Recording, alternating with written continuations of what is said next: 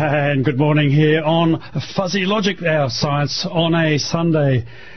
Now, the official position of Fuzzy Logic is that climate change is real, it is caused by humans, and it is a disaster for humans. Now, there are plenty of people around who would like to think that is not true, and to be honest, I just wish it would go away. I don't think I know any practicing scientist who thinks that climate change is a good thing.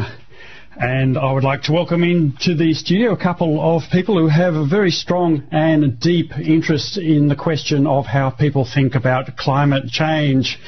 And on the left microphone, good morning, Jackie Hoepner. You are a proto-doctor from the Centre for the Public Advancement of, or Awareness. Yeah. Of Science. Good morning, Jack. Good morning. Good morning. Thanks for having me, Rod. And on the right microphone, we have Inez Harker-Shook. That's right. I have also a proto-doctor and with a deep and abiding interest in climate change and the effects thereof on humanity. Now, what is it that got you both interested in the question of climate change and how people think about it? Well, I think it had to do, it was kind of by accident. I wanted to do a marine biology degree. I had a big interest in involving myself in environmental work there, particularly science. And in my first year of my bachelor, I had to do a course on climate change. And as I was studying the course, it was so glaringly obvious to me that this was such a huge problem for humanity that I had really no other recourse except to kind of get involved as much as I could to ensure that people understood it. Would you say that part of your psychology is you see a problem and you have the urge to fix it?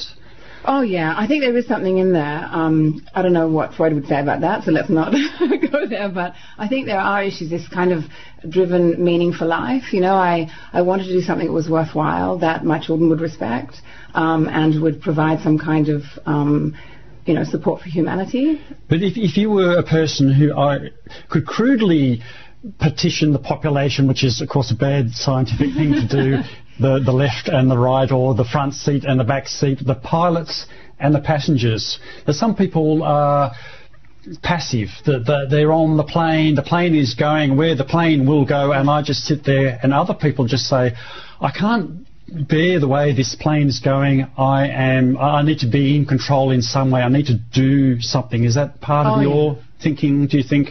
Yeah, I think that's definitely a part of it. It's a great question. It is the idea of contributing and the idea of helping us to drive that plane in the right direction to make sure we all land safely, definitely. It is kind of nice when we land safely, and a few in-flight drinks always help. Now, what about you, Jackie? What got you involved in this? Well, my interest was probably a bit peripheral. So my honours project was on the media's coverage of wind turbine syndrome. So this kind of health fears around some wind farm developments.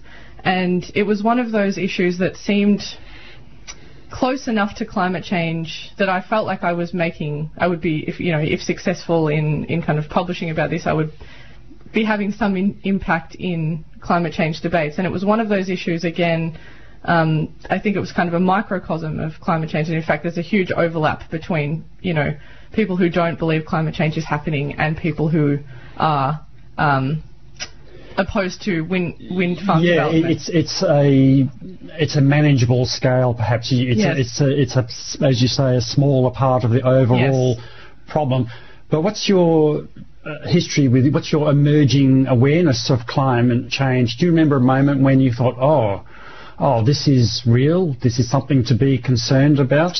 Well, I was actually lucky. I think a lot of other people probably didn't have this, but my parents are hardcore lefties, and for as long as I can remember, that was a concern. I can remember being, probably 3 or 4 years old, and my mum talking about global warming and what a risk it was. And so this was, this is well before an inconvenient truth. This is well before the kind of probably mainstream concern about climate change. So I feel like it was always it's part of concern, as far back as you can remember. Absolutely. But you used the term just now, lefty, right? Mm.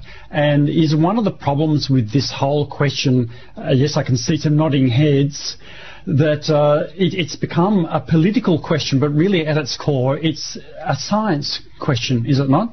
Yes, and I think something that confounds me as well, and an interest of mine in how we communicate climate change, is there are plenty of people who have a strong opinion on it, and they might have, as we might think, according to your opening statement, the right opinion, but it doesn't necessarily change their behaviours in any way. I mean, I know plenty of people who believe climate change is a problem, it's happening, it's caused by humans, but when you say to them, okay, but what are you doing to mitigate your effects on the climate? It's like, well, I have to drive to work, and I have to eat steak, and I think we think that understanding and opinion and action are all tied together, and I actually don't think they are. I think we need to kind of pass these. Yeah, I've seen a graduation, a scale of opinions about a subject, and you guys are science communicators, so you could probably tell me better than I can remember it, but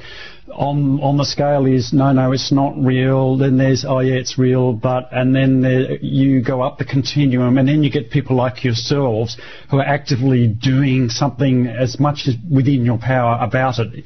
Is that sort of what you're getting at, Jackie? Yes, I think so, and I think what is really important is the translating. Okay, I understand the mechanism, so I think anything that helps people to understand the kind of fundamental mechanisms and processes in climate change is really important. And then you have to be able to say, okay, so you know what's happening, and you know why it's happening, and you know why it's a dangerous thing that we need to avoid.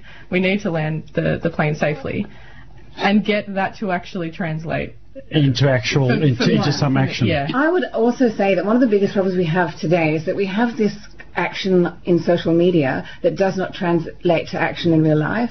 And I think this idea of, my daughter comes home, she's 6, and she says, Mummy, sharing is caring. But unfortunately, when it comes to adult engagement in really important issues, sharing isn't caring. It's actually doing something about it. And I think all of us have this very kind of passive idea that if you like a comment or you share it on Twitter or Facebook, this is enough. And actually, it isn't. It's called slacktivism, isn't it? Yeah, slacktivism, yeah. Yeah, having an opinion is enough, but what actually happens is somebody else's problem. That pilot up there, they went to flying school for years, and they're sitting at the controls, and they'll look after it for us. We don't have to worry about it. That is a really important point you just made. Somebody else's problem. This was, I think, an iconic statement from Douglas Adams, who wrote The Hitchhiker's Guide to the Galaxy. I know this scene. Yeah, and he said that when it's somebody else's problem, it becomes completely invisible. So you could be playing, a test match at Lord's Cricket Ground, an alien could land on the pitch, and you wouldn't actually see it because the enormity, the magnitude of that happening is so huge and enormous that they can't compute. They can't, it's protected by the somebody else's problem field. An SEP field, exactly. Yeah. That is a genius insight, that one. Yeah, but it's kind of also a sense of abstraction that you and I are sitting here. We're experiencing being in the radio studio together, and for our listener, they're sitting one step removed. They're out there on the radio, and then maybe that listener will say to their friend, we listened to Fuzzy Logic, and we heard Jackie Hoepner and Inez Harker-Shook talking about climate change, and it was really cool, and they were really interesting guests. But it's now 2 steps removed, and so on down the chain, and the further abstracted, the further you are from the problem, the vaguer it gets, and the less responsible you are for it. So if I have a diamond on my ring and it comes from one of those blood diamond mines in Africa, used to fund child soldiers and that kind of awful thing, am I responsible? Of course you are. Yeah. Of course you are responsible. You automatically become responsible when you become aware of something. And ignorance is one thing, but when you decide to be ignorant, when you choose to be ignorant, and they are correlated, but when you know that something is wrong, then it becomes an ethical issue that should not and cannot be ignored. Yeah. And that's what we're doing. We are essentially conflating science with politics and public policy, and it's just science. You can't deny the mechanisms of climate change. You can't deny the functions behind them. Yes, but before the show, Inez, you were talking about a person's predisposition, their worldview before they come to a question. Yeah. Do you want to clarify or tell me again what that we meant by that? Yeah, so you have a worldview which is basically an idiosyncratic belief system, which it could be you prefer chocolate ice cream over vanilla, and that you identify very, very intrinsically in your whole identification of yourself with chocolate ice cream. And unfortunately, with these new post-normal science problems, and that's what climate change is, so is GMO, and so are other issues, you have a thing that's called a wicked problem, and that has social dimensions, massive social dimensions. So those dimensions mean that we don't have a solution for it. We can't test a solution for it. It affects all these different other aspects of society, unlike what we call pure science or normal science.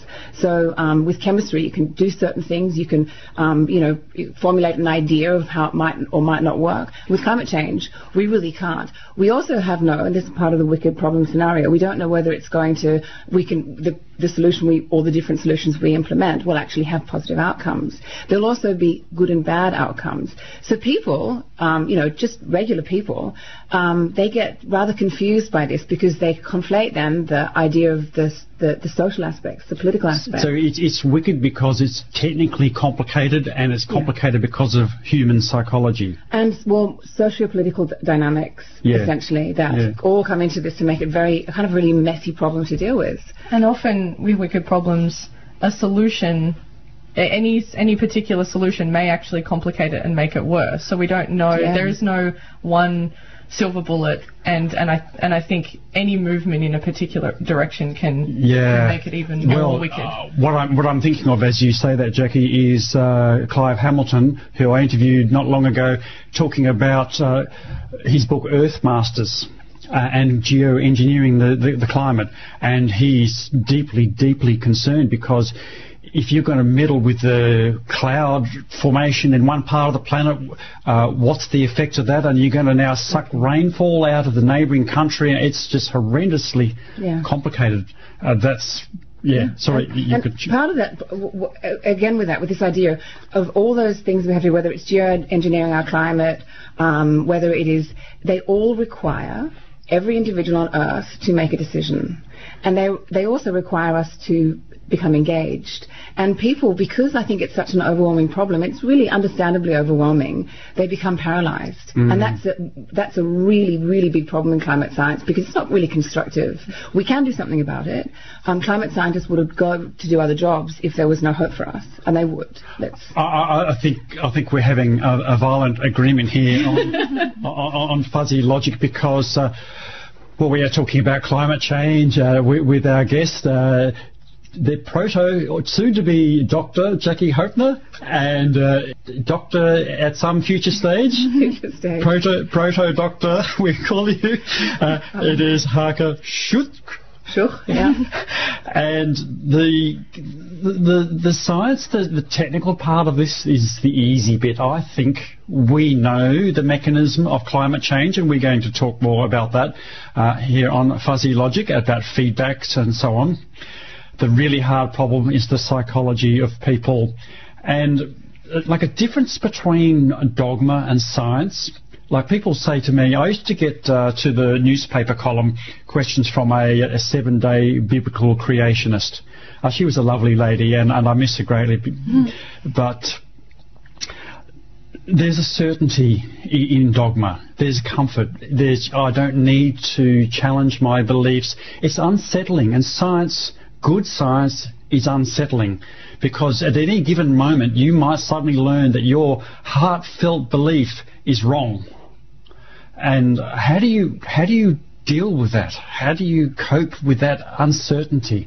In my experience, people react very viscerally and very, I would say violently in some cases. Not necessarily physically violently, but there's this response to being uncomfortable. And I think it's, as you say, it's much easier to be comfortable and to not allow this new information to defer to an authority. Yes, and I think that's what a lot of us do. I mean, I can say with 100% confidence that my strong belief in climate change, that it's happening, that it's caused by humans, and it's a terrible risk, is because of my upbringing. I could easily have been born to different parents. Exactly. And I am relying. I'm not a climate scientist, and I am relying on an authority. And I could be wrong. I don't think I am, but there are things that I have, especially with the research I've done looking at attacks on academics, I have had to really challenge my own worldview and really think, okay, well, why do I think that? Was it just because someone told me when I was 11 and I've never challenged? It's that questioning, isn't it? And a philosophical question that interests me deeply is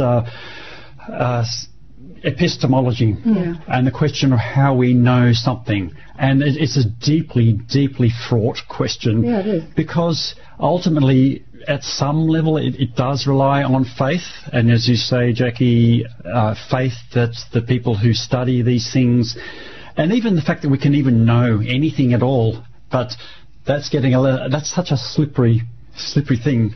I think we talk about those kinds of things. I think one of the things that people often forget is that it is a scientist's job to be skeptical. They are required to challenge their own views. They are required to write hypotheses which they either have to reject or support through the data that they find. So it is essentially part of our job to be skeptical. And I do have a background in science. I've had the extraordinary privilege of studying in Copenhagen in Denmark, and I've gone to the ice core freezers where they keep the ice cores, and the professor there, he pulls out this enormous ice core and he shows us they slice them off and they take out the small bubbles of the atmosphere at that time, and he also showed me where, according to human history, when Buddha was born, when Jesus was born. So I've had that privilege to work and study under those professors. So you've seen it reasonably close up then. Often, How did you feel when you saw that core? Well, it's one of those moments when you've. I wouldn't say I'm proud to be a climate scientist, because who really would want to have this job? I mean, who really wants to share this kind of news? It really isn't the most, invigorating. Are you like the cancer surgeon saying, "I'm sorry, I have bad news"? I was like that, I have to admit. I was the kind of, when I first started out, and I was very naive in my communicating with climate science, I did, of course, share a lot of the fear appeals and the impacts and things like this. And that's something I find is probably the most dangerous thing to do of all, because it causes people to polarize. And was what Jackie was talking about, was this idea of people being confronted with things they don't like and really falling into two different categories, two different political categories often. Yeah. One of the questions I asked Clive Hamilton about was the stages of grieving, and because he said he wrote this book called Requiem for a Species, deeply, deeply gloomy book about humanity and where we're going, and he said, and Clive is an interesting bloke, he's very rational, very critical thinking person, but he said, I went into a deep depression. And then he said, but that's what the stages of grieving is about. You go through the anger, the denial, I can't remember all the 5 or so, and then eventually you get to acceptance and you move on from that and you do something about it. Now, interesting thing happened when I was interviewing a person from my book a couple of days ago, Olympia, who is, by the way, a survivor of fuzzy logic. She's involved with setting up a plant here in Canberra to use maggots, black soldier fly maggots, to process vegetable waste and make it into animal feed. Anyway, I'm rambling. She said, I asked her, have you been through the stages of grieving? She said, no, I'm angry, and I've stayed angry, and I want to stay I want to stay that way because that way I do something, which is an interesting response. It's survival, isn't it? I mean, in many ways, I think we're all coping in different ways. I mean, I can get angry and I can get very disheartened by a lot, especially on social media. I do engage especially when people troll issues about climate science, and because of my working with CPAS, I've learned a lot in that department, and they've one of the things that I learned there was that it's not really the person that's trolling the issue. It's usually the people who are the lurkers, the people who are not engaging in the issue, but they want to know how people are going to respond. You mean, so one category is the immutable, I've fixed my view and I'm going to troll, and then there's the observers who might go either way. And they're the most important audience. They're the ones you care about. Well, we deeply care here on Fuzzy Logic. I think we might break to a music track. And today on Fuzzy Logic, we're talking climate change, how we deal with the psychology of climate change with our guests Jackie Hoepner and Inez Hakashuk. And I'm getting good at pronouncing the names now. Jackie, you chose a track. Remind me which one from the David Bowie CD you chose. Which track was it? Track 9, Heroes, please. Track 9, Heroes. Well, we do have some heroes here in the studio on Fuzzy Logic.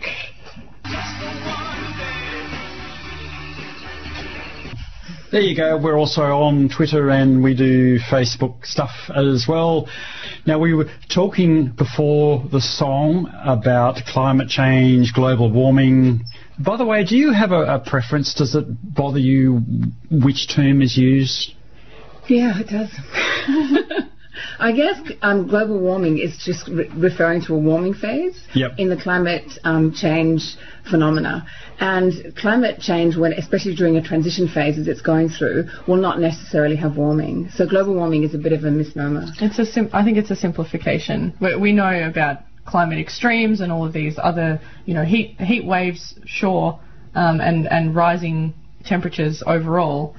Climate change is a much more subtle thing. You can have cooling during climate change, as you have the winds that kind of circumnavigate the poles start to shift and waver. Yes, so some parts actually the ice is growing, and so right, yeah. Now, the irony, of course, of that is that it was a bit of language manipulation in the United States that the report was being put out, I forget by who, and they said, global warming is a bit scary, so we'll make it a slightly softer, fluffier example wording, and that's how the climate change label came up. And now a lot of Australian federal government departments can't even use climate change. So they have to talk about, climate extremes and extreme weather events and things like this that aren't accurate either. It's worrying when we manipulate the language. And it's sort of a political correctness, isn't it? Or it's a fear. It's a fear of saying something controversial. It's politics informing science, and not science, as we're required to do, informing politics for the good of the general public. Now, we're talking about global warming, climate change, and how it's a complicated thing. Now, you've written a column for our Ask Fuzzy, which will run next Sunday, and on the question of feedback. So what is a feedback? How does it affect climate? Do you want to pick up on that? Sure. So a feedback is anything that can be put into a system that will then change the outcome of the system. And it can have two different outcomes. So there's a positive feedback system and there's a negative feedback system. And a negative feedback system will be an input that goes into a system that will actually regulate the system. So, people will think that this, is something that's kind of a neutral feedback, but it isn't. So, for example, an example of a negative feedback would be sweating. So you sweat, your body cools down, and you maintain your body temperature. So it kind of dampens or subdues an effect. Whereas a positive feedback system is something that reinforces and amplifies a change. So it more or less it's called the devil's cycle. So, for example, a really good example of this is when you have some cows in a field, one of the cows gets spooked, and then it causes a stampede. So, suddenly they're all gone mad and they're running through the barn, and that would be because you've had this one cow that's kind of infected all the others with this mad panic. Well, let me try a little on-air experiment. I'm going to see if this works. I've got my hearing aid here. There we go. Yep. Can you hear that? Yep. It's squeaking. It's squeaking. So I've got a microphone that's right next to a little speaker, and the system's going around and round and round, and it just amplifies itself. Now, the electronics in this have a negative feedback as well, because what it does, there's a little digital signal processor in there, and it's detecting the feedback mechanism and it dampens it. That's a great example, because what you've done there is you've actually seen a system, like a climate system, which has both negative and positive feedbacks in that system. And what's an example in the climate system of a positive feedback? A positive feedback system would be, for example, I think it's the one that motivates all scientists once they understand it, is the positive feedback system of the water cycle, evaporation and warming. So water, it's very important to understand this, that water is a greenhouse gas, but only when it's a gas, obviously. So you'll have a little bit of warming that's, we've increased the amount of greenhouse gases in the atmosphere, even by a very small amount. That will cause then more water to evaporate. Is that just water humidity, atmospheric humidity, or are you talking about cloud? I'm talking about liquid water. So liquid water at the Earth's surface is 71% of Earth's surface.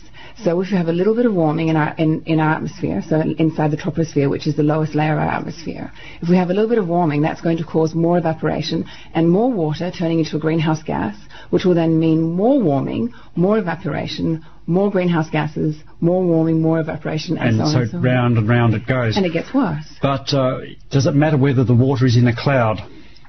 Oh yes, and then we have, of course, the cloud. So a cloud is a great example of a negative feedback system. So a negative feedback system is when, as I mentioned, it subdues or dampens the effect of the input. So, of course, if you have more evaporation, you're going to have more cloud formation.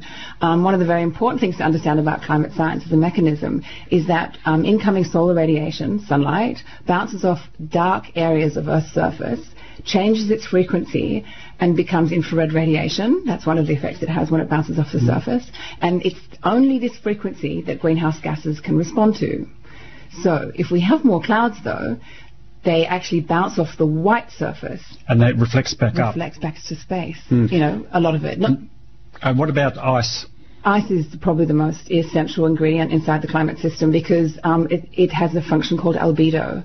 And albedo is basically, it's from 0 to 1, is basically a scale of how dark or light a surface is and how likely it is for incoming solar radiation to bounce off that surface and interact with greenhouse. And there's a whole bunch of these feedbacks in the climate system. We're not even sure we know them all, I think would be fair to say. I think we know them all. I think we're really well down pat on the feedbacks now. We don't know how they necessarily interact with each other, although of course we now definitely have the signals. The major signals are we do have a warming planet, we are increasing carbon dioxide and other greenhouse gases. So those signals we see, but the very complex, sometimes small-scale interactions are not well understood. Cloud formation, how much cloud is being generated in our Earth system over time? And how much methane is being released from the tundra, and on the ocean floor we've got the methyl cathrates. Cathrates. They're lovely. They're a fascinating aspect of climate science, I think. Yeah, vegetation cover. Yeah. Now, an Ask Fuzzy we did not long ago was about the carbon take-up of plants. And I had a professor from University of Sydney, I think he is, and he's calculated that the rate of plant growth increases with more carbon dioxide, and it's actually been a negative feedback. It's actually moderated to some extent the impact of carbon dioxide emissions. It does, but then when there's an abundant amount, trees are lazy things, just like humans. So when there's abundance of carbon dioxide, and that's one of the things we study in Copenhagen. So I also work at University of Copenhagen. So one of the things we see is that when you have an abundance of carbon dioxide in the atmosphere, the leaves don't create more stomata. The stomata are the small little lips on the surface of the leaf, which take up the carbon dioxide from the atmosphere. And so if they don't have to create more of those on the surface of their leaf, at a certain amount of carbon dioxide saturation, they just don't bother because they don't need to. Why put out all the effort when they can only put out, let's say, half and get the same growth? It's a deeply worrying thing. Now, Jackie, you've done research. Your PhD was on types of research that can happen and should happen, but doesn't happen for perhaps the wrong reasons. Do you want to explain what that means? Yeah, so my research was looking at attacks on academics. Now, I should clarify, I'm not talking about a taxation system. I didn't realise that this was a common misconception. When I explain this to people, people always think I'm saying that academics should be taxed. That's not what I mean. No, academics who are attacked, and when they think that they are following kind of the structures of science, so they put in ethics protocols, they submit journals to submit papers to journals and go through the peer review system. And this, I'm looking at attacks that go beyond this peer review. So this isn't about critique or, I want to know what your methodology was, I want to know how you arrived at that conclusion. This isn't substantive criticism, this is personal attacks, This is personal ad hominem attacks that the response is, really, I don't like what you're saying and you need to shut up. And so I spoke to 18 academics whose work had been silenced or attacked or constrained in some way, and what that reveals about the kinds of questions we can ask. Did you have to do that anonymously? No, they were all on the record. That was part of my ethics protocol. So some of the people I interviewed had very high-profile cases, and any attempt to kind of anonymise them and make it impossible to identify them from a third party would have been too difficult. Too difficult, and it would have negated the purpose of the study, I think. Give me an example of where this has happened.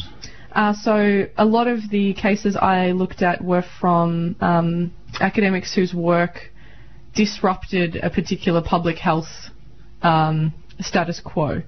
So that might be, I'm not going to name names because there are some people who are still very angry about it, but there were studies about the link between sugar and obesity, and maybe that's not as clear-cut as we think. There were studies about mammography and whether the benefits of kind of wide-scale screening for breast cancer actually has more benefits than risks, and this research found that. So for some reason these views, or not views is not the right word, but these areas are unpalatable to other people. Did you talk to people who were on the other side, people who were the anti, and why they reacted the way they did? So one of my participants is an interesting character. He, I would say, embodies both victim and perpetrator. So he was a fascinating person, and he's an academic himself, very, very prominent, very successful, and he has received all kinds of horrible threats and, death threats, and, he said he has a filing cabinet full of attacks on him. But he's also someone who has been prone to doing something similar. Is there a parallel with bullying here?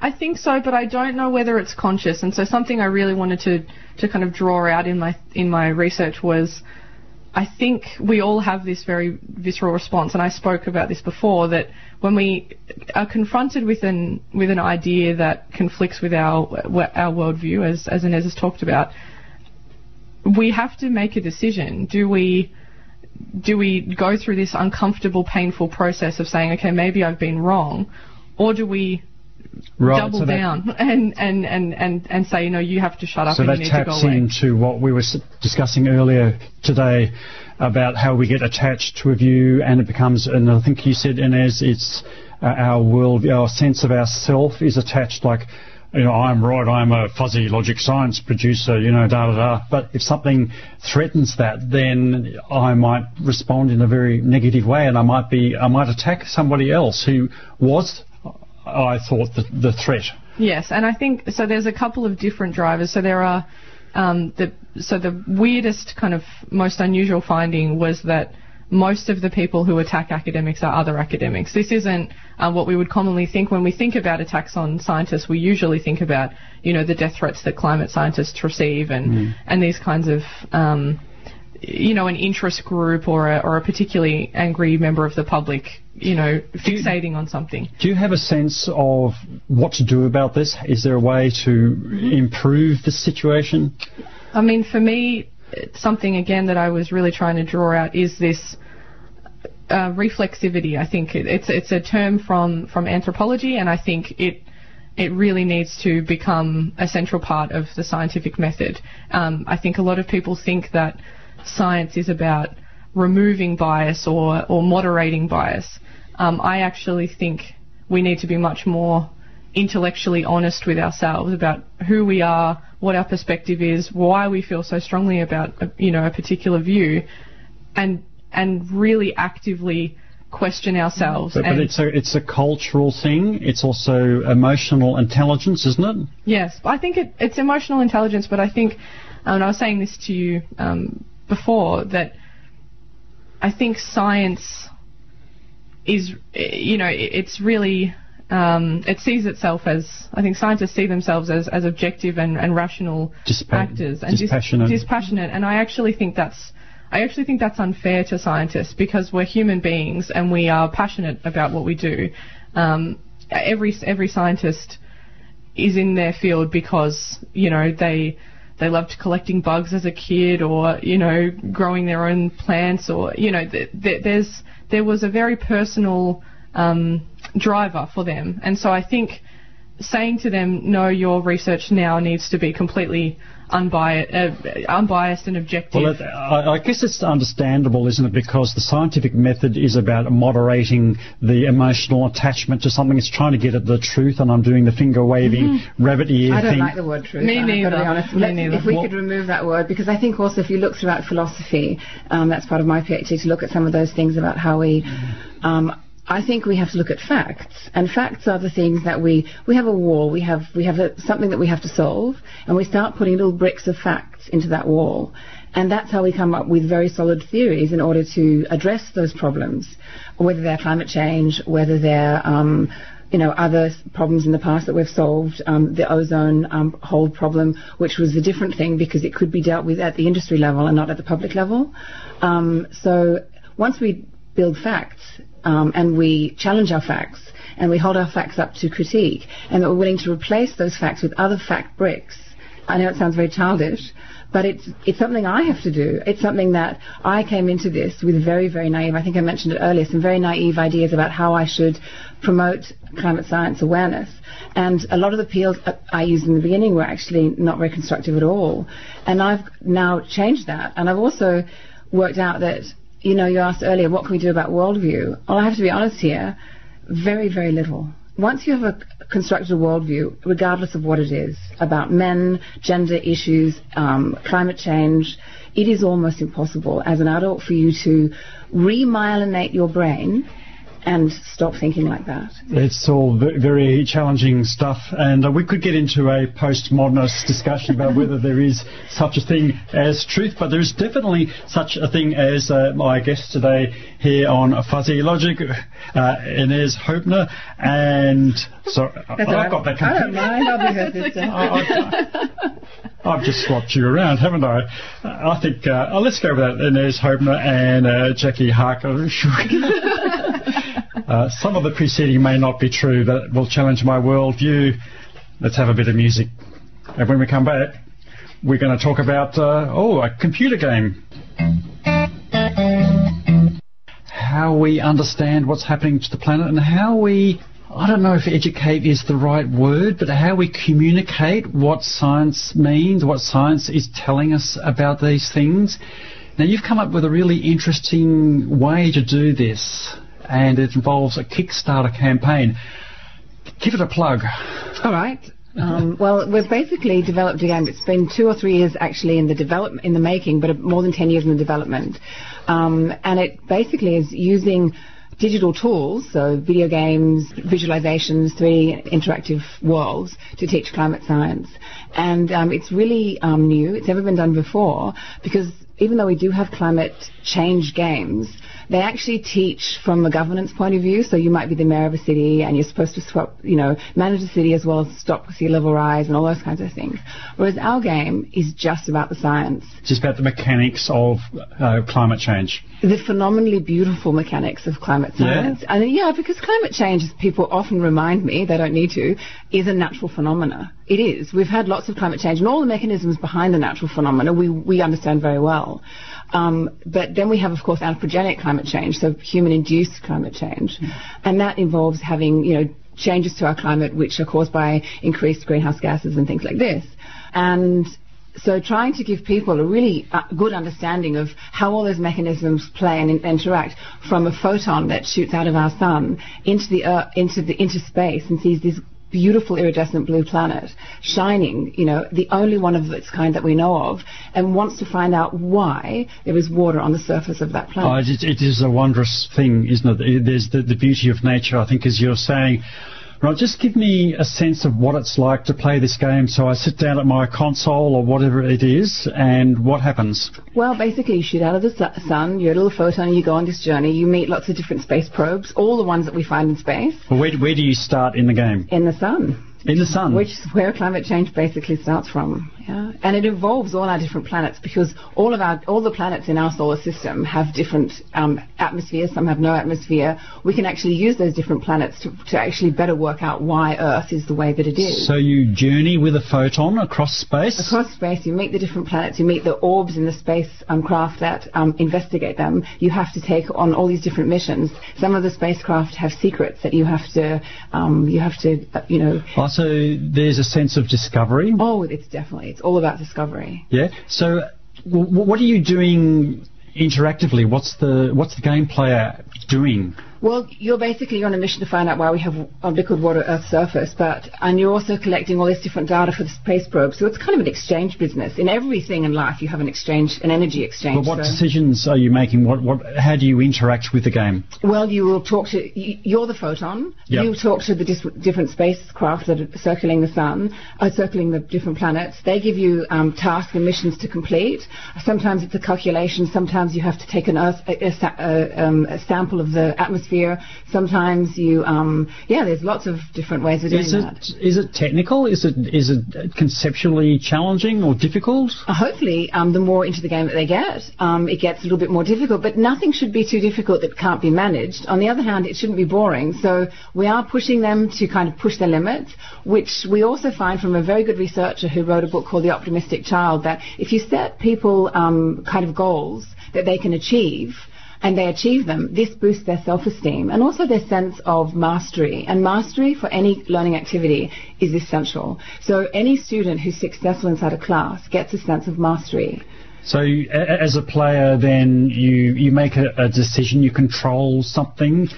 You are the photon. You are basically, you find out how Earth is like this. But can you steer the photon? Yeah, or? Totally 3D interactive game. So it's all 3D works. It's our solar system to scale. Yeah. And you can jump between all the different spacecraft once you get there. You have bonus levels, and you have a brain. And inside your brain that's inside the game, you collect really important information which you use to exchange for other information in the same way that we do really. Well, give me an example of a mission. Okay, so the first mission you have is when you reach Mercury, and you find Messenger, who was one of the first space probes we sent out there, and it's actually retired now. But you meet Messenger, and Messenger says, look, and the photon asks, what is that blue spot in space? And the Messenger says, well, I will tell you, but only after you've helped me complete my mission, which is to discover Mercury. So he then goes to discover Mercury, and it's also what we call onboarding. So when you are learning how to play any kind of game that's digital, you have to give your player, your user, a kind of a coaching session. Yeah? So that is the first part of the game, is to onboard them, so they get used to all the different plays of that game before they go on then to discover. If I can interject with an analogy from the movie and book writing, fiction, there's a thing they call expository dialogue, and where one character says, so you're the estranged daughter of a person, and your mission is to blah, blah, blah, blah, blah, blah, and after a while the reader goes, but a better way, they call it show, don't tell. Yeah, show, don't tell. So that's what you're doing. You're teaching. He gets the player, or she. She gets some bonus points for doing the tasks. She might even have options to do more bonus points. And there's some other little bonus games. Every learning experience should be fun. It should, involve curiosity. So as well as learning stuff from us, if you're willing to get onto into that world, then as a teacher, let's say, we want to give you a thank you for getting into that world. So we'll have a bonus game of like having to steer through space debris just for fun, you know. So learning is about computer games like. There's the challenge, how do I solve this problem? But there's also the exploration, isn't it? So you love reading, the movie Avatar.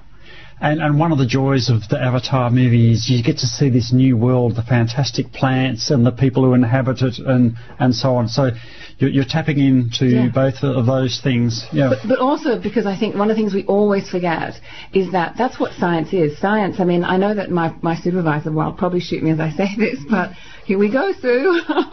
I think there is magic in science. We have potions. We've loved potions. We have, Viagra. We have MDMA. We have all these terrible, these fantastic things that we use in science, which is a form of trickery and magic, which is marvelous. And often we have all these fantasy worlds that we want to go to, when actually if we just bother to kind of explore the one we live in a really earnest and joyful way, then I think that a lot of the things that we are fighting against, depression, loneliness, would all evaporate because it's connecting to something that is really meaningful. Do you think, Jackie, we should call this program the joy of climate?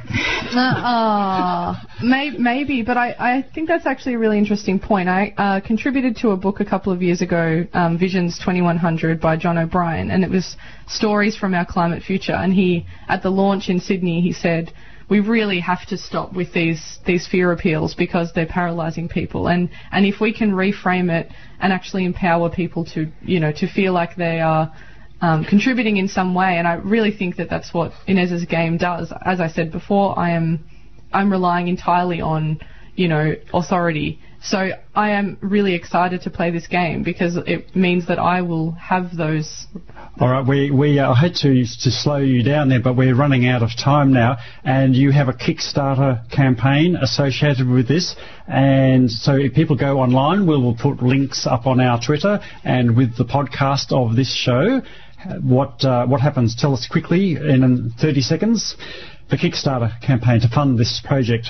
Well, if you look on Kickstarter, you can find it under CO2 Operation, so it's just the O Cooperation, and it's basically a digital game. Once we fund this game, we will be taking the game to as many schools as we possibly can all over the world. We'll have the first two languages will be in English and in German.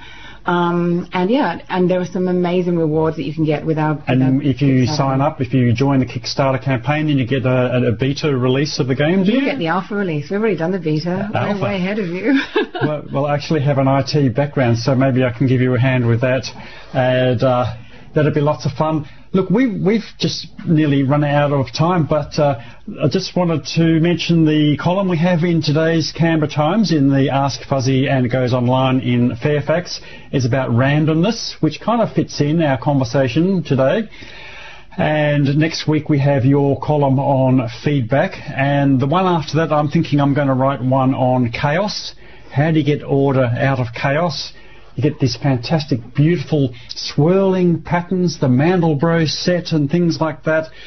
And a curious thing where Richard Feynman, who was a physicist on the Manhattan Project, they sent him into the plant where they were refining the nuclear fuels, and they wanted him to check whether the plumbing, all this stuff gurgling around the pipes might result in a concentration of a fissile quantity of fuel, and which I find is curious because there's a mixing process going on, and yet you might actually have a concentration occurring. Now that itself is a complicated. I'm getting some quizzical looks from across the desk here. Chip in.